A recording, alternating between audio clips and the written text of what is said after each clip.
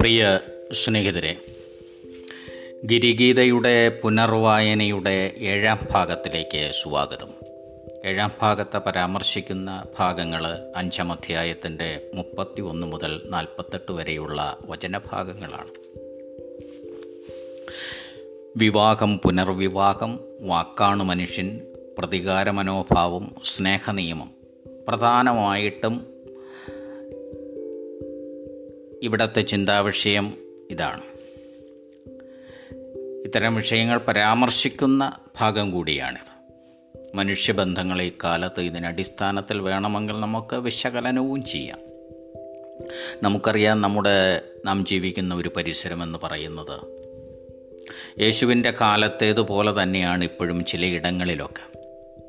കപട സദാചാര മൂല്യങ്ങൾ അധിഷ്ഠിതമായ മതഗാർഹിക പരിസരം നിലനിന്നിരുന്നൊരു കാലത്താണ് യേശുവിൻ്റെ കാലത്തിലെ ജനനമെന്ന് കഴിഞ്ഞ ഭാഗത്ത് ഞാൻ സൂചിപ്പിച്ചു. അപ്പോൾ സ്നേഹത്തിൻ്റെ ജൈവസിദ്ധമായ പാരസ്പര്യം, ആഹ്ലാദദായകമായ സമീപനം അക്കാലത്തിന് അന്യമായിരുന്നു എന്ന് ചുരുക്കം. പരീശ സാധൂക്യ ഉപദേശം കേട്ട് യഹൂദൻ്റെ കേൾവിയുടെ മനസ്സ് ചുരുട്ടുപായും മുരട്ട് പെണ്ണും പോലെ തന്നെ ഒരവസ്ഥയിലായിരുന്നു. ആവർത്തന വിരസത കൊണ്ട് ഇന്നത്തേതുപോലെ തന്നെ നമുക്ക് പരിചിതമായ മനം പുരട്ടുന്നൊരു കേൾവി മനുഷ്യബന്ധങ്ങളെ യഹൂദ മതത്തിൽ നിന്ന് ഊഷ്മളമാക്കിയിരുന്നില്ല. ഒഴിവാക്കപ്പെടാത്ത വിട്ടുവീഴ്ചകൾ, നിരവധിയായ മതനിയമങ്ങൾ യഹൂദർ അനുഭവിച്ചിരുന്നൊരു കാലം കൂടിയായിരുന്നു അത്. യഹൂദൻ വാസ്തവത്തിൽ ചുട്ട അത്തിമരത്തിൻ്റെ അവസ്ഥയിലായിരുന്നു. യഹൂദ നിയമത്തിൻ്റെ പ്രേരകശക്തി, കഠിനത, നടപ്പിലാക്കുന്നതിലെ വിട്ടുവീഴ്ച മോശം നൽകിയത് അവരുടെ ഹൃദയ കാഠിന്യത്തിൻ്റെ പേരിലായിരുന്നു എന്ന് യേശു വ്യക്തമാക്കിയിട്ടുണ്ട് പലയിടങ്ങളിൽ. കാലത്തികവിൽ കടന്നു വന്ന പുതിയ നിയമം, അതായത് യേശുവിൻ്റെ ഉപദേശങ്ങൾ, old dispensation of law changed എന്ന് ശക്തമായൊരു സൂചന ചരിത്ര വിദ്യാർത്ഥികളുടെ പഠനത്തിലുണ്ട്. യേശുവിലൂടെ നാം വായിച്ചെടുക്കുന്നതുമുണ്ട് ഇക്കാര്യങ്ങൾ. ഉദാഹരണത്തിന്, വ്യഭിചാര കുറ്റത്തിന് മാത്രമേ സ്വന്തം ഭാര്യയെ ഉപേക്ഷിക്കാനാകൂ എന്ന പക്ഷത്താണ് യേശു അഭിപ്രായപ്പെട്ടത്. അതായത് അനുവർത്തിക്കപ്പെടുന്ന പ്രമാണത്തിൻ്റെ സ്വാതന്ത്ര്യത്തിന് അതിരുകൾ വേണമെന്ന പക്ഷത്ത് യേശു നിന്നു. ബന്ധങ്ങളുടെ സന്തുലനം നിലനിർത്തുന്നതിനു വേണ്ടിയായിരുന്നത്. മരണം കൊണ്ട് മാത്രമേ വിവാഹബന്ധം അവസാനിപ്പിക്കാവൂ എന്ന് പറയുമ്പോൾ ആത്മാധിഷ്ഠിതമായൊരു ബന്ധത്തെയാണ് ഇവിടെ വിഭാവനം ചെയ്യുന്നത്. ആ വിധത്തിലുള്ളൊരു ബന്ധത്തെ കാണാൻ യേശു യഹൂദനെയും മനുഷ്യനെയും ഉപദേശിച്ചു എന്നുള്ളതാണ് ഇതിൻ്റെ പ്രത്യേകത. എന്തിനും ഏതിനും വേണ്ടി ശപഥം ചെയ്യുന്ന ഒരു സമൂഹം, ദൈവനാമത്തിൽ ശപഥമെടുക്കുന്നത് പ്രമാദമാണെന്ന്, തെറ്റാണെന്ന് യേശു അസന്നിഗ്ധമായി ചിലയിടത്ത് പറയുന്നു. സ്വർഗത്തിൻ്റെ നിയന്ത്രണം മനുഷ്യനെ അല്ലാത്തത് കൊണ്ട് സ്വർഗത്തിലെ ദൈവത്തിൻ്റെ നാമത്തിൽ ഒരു സത്യമരുത് എന്നതാണ് ഇതിൻ്റെ പിന്നിലെ യാഥാർത്ഥ്യം. ഈ കാലഘട്ടത്ത് വാക്ക് പറയുന്നതും വാക്ക് മാറുന്നതും ഒരു സ്വഭാവമായി മാറിയപ്പോൾ വാക്കാണ് മനുഷ്യൻ എന്ന് നസ്രത്തിലെ ഗുരു മനുഷ്യനെ ഉപദേശിച്ചു. വാക്കാണ് മനുഷ്യൻ എന്നാൽ പ്രത്യേകിച്ചും പുതിയ നിയമത്തിലെ മനുഷ്യനാവിധം വാക്കായിരിക്കണം എന്നുള്ളതാണ്. അതിനെ വിശദീകരിച്ച് വിശ്വസിപ്പിക്കുന്നതിലല്ല. ഉവ് എന്ന് പറഞ്ഞാൽ ഉവ് എന്നും ഇല്ല എന്ന് പറഞ്ഞാൽ ഇല്ല എന്നതുമായിരിക്കണം വാക്കിനെ സംബന്ധിച്ചുള്ള നമ്മുടെ മനോഭാവം. ബന്ധങ്ങളുടെ പുതിയ നിയമത്തിന് അടിസ്ഥാനവും ഇതുതന്നെയാണ്. നമ്മുടെ സമൂഹത്തിലും അക്കാലഘട്ടത്തിലെ ഏത് സമൂഹത്തിലും ബന്ധങ്ങളിൽ അസ്വാരസ്യങ്ങളുണ്ടാകുമ്പോൾ പ്രതികാരത്തിൻ്റെ, റിട്ടാലിയേഷൻ്റെ ഒരു മനസ്സ് ഏവരിലും സംജാതമാകാറുണ്ട്. അതുകൊണ്ട് പ്രതികരണത്തിൻ്റെയും പ്രതിപ്രവൃത്തിയുടെയും ഒക്കെ സമീപനം എന്ത് എന്നുള്ളത് നമുക്ക് യഹൂദ നിയമത്തിൽ നിന്ന് തന്നെ അക്കാലത്ത് വായിച്ചെടുക്കാം. കണ്ണിന് പകരം കണ്ണ്, പല്ലിന് പകരം പല്ല്. ഇതിനൊരു ലെറ്റർ ഓഫ് ലോ ആയിട്ടേ നമുക്ക് പരിഗണിക്കാനാവൂ. കാരണം ഇത് നടപ്പിലാക്കുന്നതും സൃഷ്ടിക്കുന്നതും ഒരു സംഘർഷ സമൂഹത്തെയാണ്. നിയമത്തിൻ്റെ ലക്ഷ്യം സംഘർഷ സമൂഹമല്ലല്ലോ, സമാധാന സമൂഹമാണ്. എന്നാൽ പുതിയ നിയമത്തിൻ്റെ ഒരു സമൂഹം സഹനമാണ് ക്രൈസ്തവ യാത്രയുടെ മുഖമുദ്രയായി അംഗീകരിക്കുന്നത്.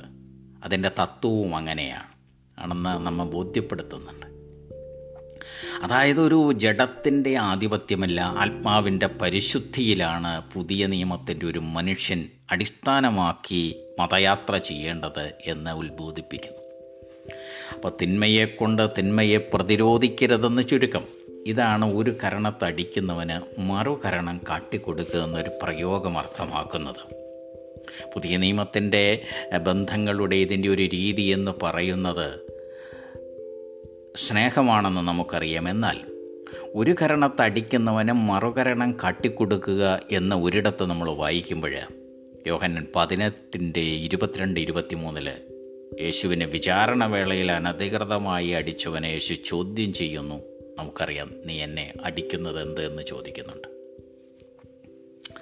അപ്പോൾ പുറങ്കുപ്പായം ചോദിക്കുന്നവന് ഉൾക്കുപ്പായം എന്നുകൂടി കൂട്ടിച്ചേർക്കുമ്പോൾ എല്ലാവരുടെയും നീതി സംരക്ഷിക്കപ്പെടണം എന്നൊരു ധ്വനി ഇതിനകത്തുണ്ട്.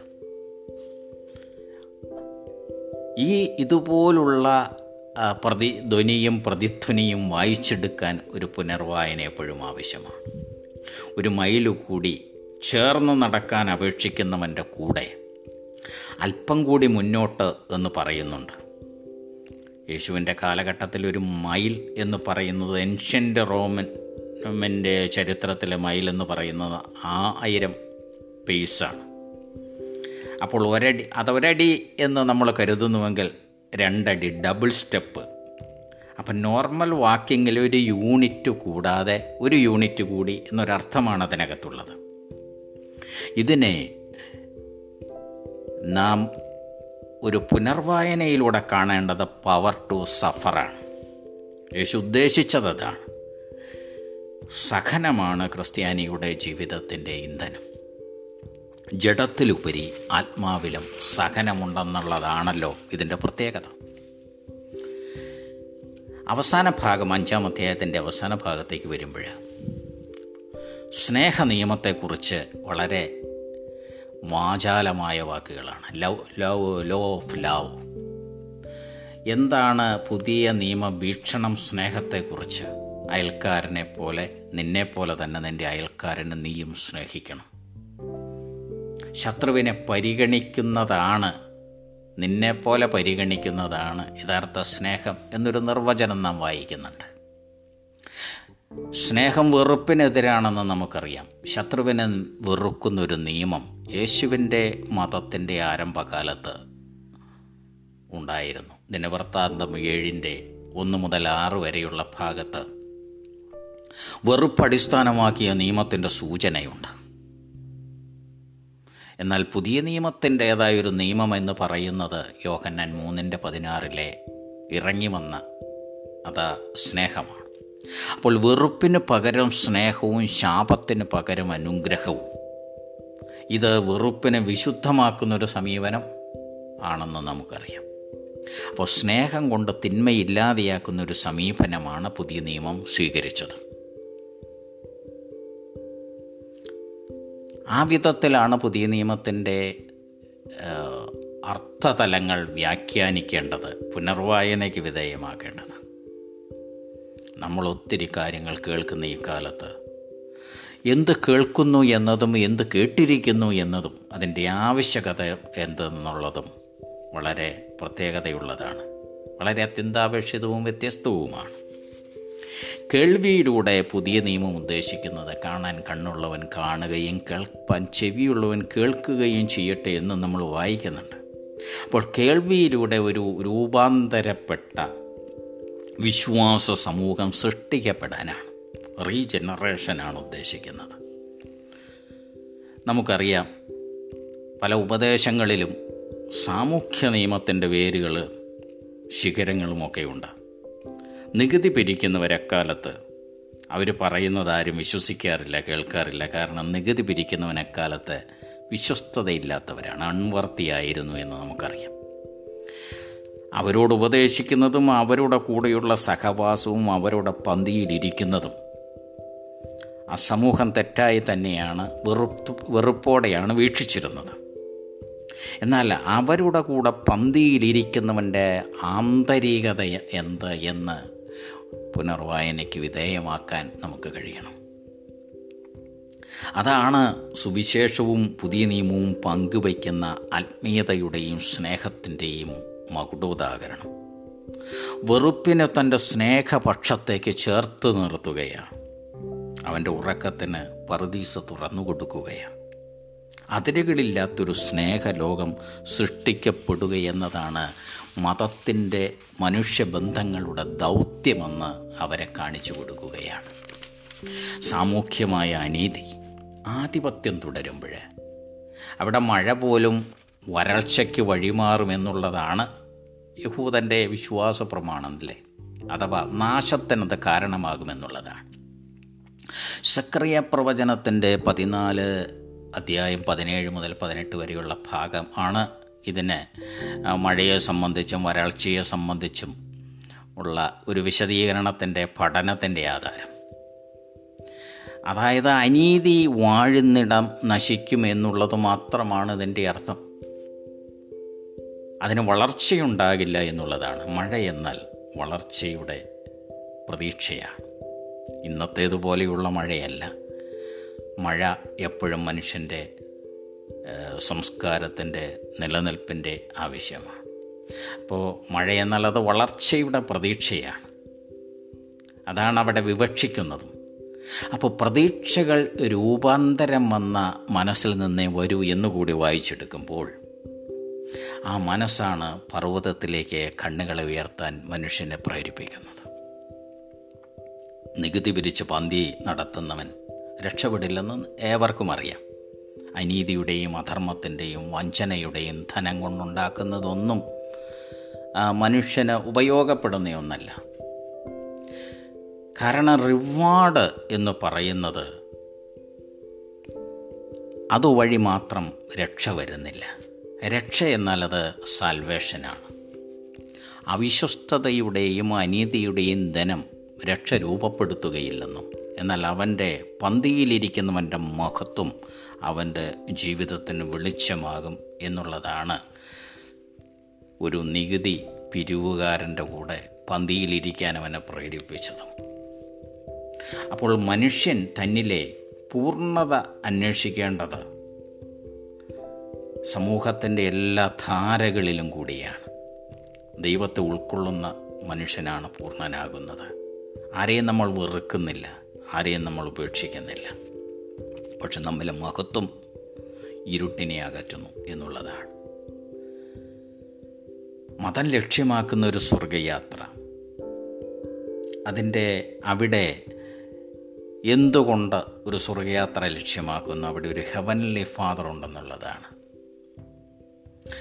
ആ പിതാവിൻ്റെ സവിധമെത്താനുള്ള മനുഷ്യൻ്റെ ആഗ്രഹം, കടമ,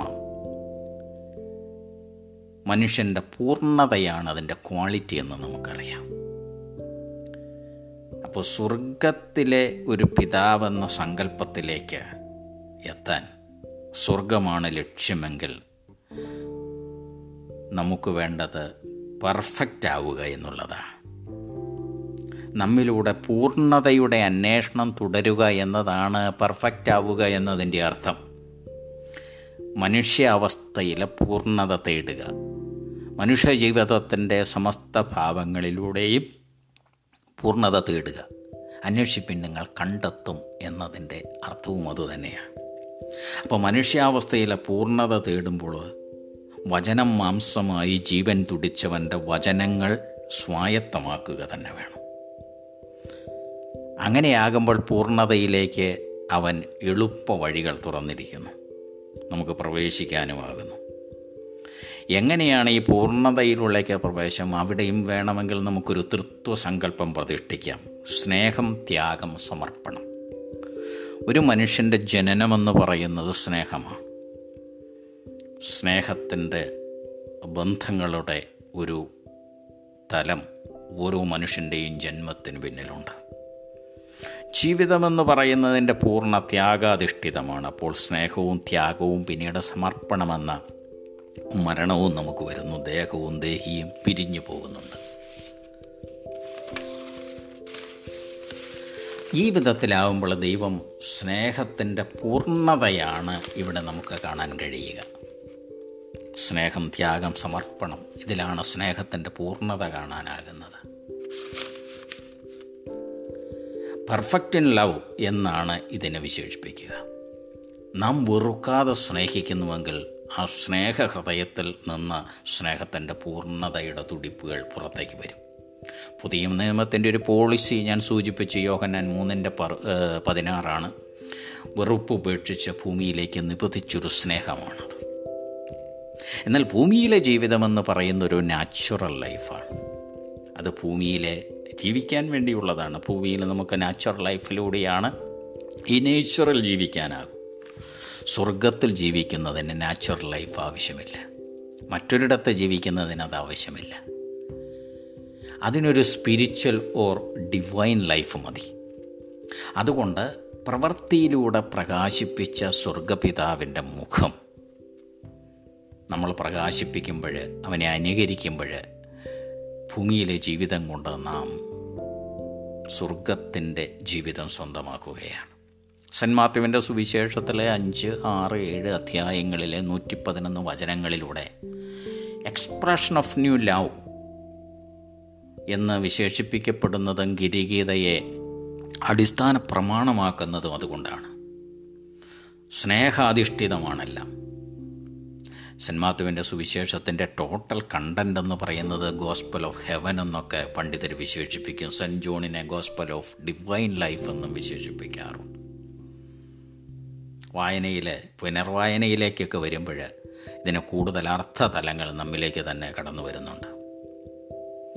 ഇതിന് ഇപ്രകാരം സംഭവിക്കണമെങ്കിൽ നമ്മുടെ ആന്തരികതയിലെ സമീപന രീതിയിലൊരു മാറ്റം വരണം, രൂപാന്തരം വരണം. നമ്മുടെ മനസ്സിനെ രൂപപ്പെടുത്തിയെടുത്താൽ നമുക്ക് മനുഷ്യനെ രൂപപ്പെടുത്താം എന്നുള്ള തിരിച്ചറിവ് വരണം. ഇതിനൊരു മാർഗം മാത്രമേ നമ്മുടെ മുന്നിൽ അവശേഷിക്കുന്നുള്ളൂ. അതാണ് സുവിശേഷം യേശു ആരംഭിച്ചപ്പോഴും മാനസാന്തരത്തിൻ്റെ ഒരു രൂപപ്പെടുത്തലിൻ്റെ ആവശ്യകതയെക്കുറിച്ച് പറഞ്ഞത്. മനുഷ്യഹൃദയങ്ങളിൽ മാറ്റത്തിൻ്റെ, രൂപാന്തരത്തിൻ്റെ ഒരു അവസ്ഥ വരണം. അപ്പോൾ മാത്രമാണ് നമ്മിൽ സ്പന്ദിക്കുന്ന ആത്മാവ് വിശുദ്ധി കൊണ്ട് നിറയുന്നത്, ക്രിസ്തു കേന്ദ്രീകൃതമാകുന്നത്. അപ്പോൾ മാത്രമേ നാം ആത്മസ്പർശനമുള്ളവരാകുന്നുള്ളൂ. ഇത് സംഭവിക്കണമെങ്കിൽ according to our faith in Christ and the cross എന്ന് പുതിയ നിയമം അർത്ഥമാക്കുന്നു, വ്യക്തമാക്കുന്നു. മതത്തിലേക്കല്ല, മനസ്സ് വഴി ക്രിസ്തുവിലേക്കാണ് മാനസാന്തരം എന്നോർത്തിരിക്കണം. ദൈവരാജ്യം ആഗ്രഹിക്കുന്നവരുടെ നേരുള്ള പ്രവൃത്തി, റൈറ്റസ്, അവരുടെ ചില പോളിസി, വാക്കുകൾ, ബന്ധങ്ങളോടുള്ള സമീപനം, പ്രവൃത്തികളെല്ലാം ഇതിനെ ബലപ്പെടുത്തുന്നതായിരിക്കണം. അനുദിന ജീവിതത്തിൽ അതിൻ്റെ പരിശോധന നടത്തുന്ന മറ്റൊരു തൃത്വ സമീപനമുണ്ട്. അത് ഫാസ്റ്റിങ്ങും പ്രയറും ആംസുമാണ്. ഫാസ്റ്റിംഗ് എന്ന് പറയുന്ന ധ്യാന ചിന്തയും, പ്രാർത്ഥന എന്ന് പറയുന്നത് അവനിലേക്ക് തന്നെ തിരിച്ചിറങ്ങുന്ന ഒരവസ്ഥയും, ആവശ്യത്തിൻ്റെ ദാനധർമ്മങ്ങളുമാണ്. ഈ 3 തൃത്വഭാവങ്ങളാണ് മനുഷ്യൻ്റെ നീതിയോടുകൂടി ചേരുമ്പോൾ ദൈവരാജ്യം ആഗ്രഹിക്കുന്നവർക്ക് വാതിലുകൾ തുറന്നു കൊടുക്കുന്നത് എന്ന് നമുക്കറിയാം. ഈ വിധം പാകപ്പെടുത്തിയ ആത്മീയത രൂപപ്പെടുമ്പോഴാണ് മനുഷ്യരുടെയൊക്കെ ഹൃദയം വിശാലമാകുന്നത്, ഹൃദയം തുറക്കപ്പെടുന്നത്. ഇത് ഇഹത്തിലെ നീതിയുള്ള പ്രവൃത്തിയാണ്. ഈ നീതിയുള്ള പ്രവൃത്തി കൊണ്ട് പരലോകത്തെ നമുക്ക് സ്വന്തമാക്കാനാകും. ഇവിടെയാണ് മരണമെന്ന ഒരു മനുഷ്യാവസ്ഥയുടെ വാതിൽ വരുന്നത്, ജീവിതാവസാനം നമ്മുടെ വരുന്നത്. വാസ്തവത്തിൽ മരണമെന്ന് പറയുന്നതിൻ്റെ അർത്ഥം മരിച്ചു കഴിഞ്ഞിട്ടും തിരിച്ചറിയാത്ത ഒരു സമൂഹം നമുക്കുണ്ട്. മരണമെന്ന് പറയുന്നത് യഥാർത്ഥത്തിൽ നാം സ്നേഹിച്ചിരുന്ന ഇടത്തേക്കുള്ള ഒരു തിരിച്ചുപോക്കായിട്ട് കരുതാമെങ്കിൽ, ഗിരിഗീത വായിക്കുമ്പോൾ ഈ വിധം നമുക്ക് ചിന്തിക്കാനാകുമെങ്കിൽ, അറിവിൻ്റെ വിപുലമായൊരു ദർപ്പണമായി പുനർവായനകൾ മാറും. വിദ്വേഷം കൊണ്ടും പക കൊണ്ടും മലിനമാകാത്ത മനസ്സ് രൂപപ്പെടുത്തുന്ന നമ്മുടെ മനസ്സിലെ ജ്ഞാനാംശങ്ങളോട് കുശലം പറയുന്ന, വെളിച്ചം കണ്ടെത്താൻ കഴിയുന്ന ഗിരിഗീതയുടെ പുനർവായനകൾ മനുഷ്യന് സഹായകരമാകും എന്നോർമ്മപ്പെടുത്തിക്കൊണ്ട് 5-ാം അധ്യായത്തിൻ്റെ പുനർവായന 7 ഭാഗങ്ങളിലായി ഇവിടെ സമാപിപ്പിക്കുന്നു. അടുത്ത ഭാഗം 6-ാം അധ്യായത്തിൻ്റെ 1 മുതൽ 18 വരെയുള്ള ഭാഗമാണ്. കേൾക്കുന്ന നിങ്ങൾക്ക് ഏവർക്കും സ്നേഹത്തോടെ നന്ദി അറിയിച്ചുകൊണ്ട് സ്നേഹപൂർവ്വം ദീപം ചാനലിന് വേണ്ടി EVP.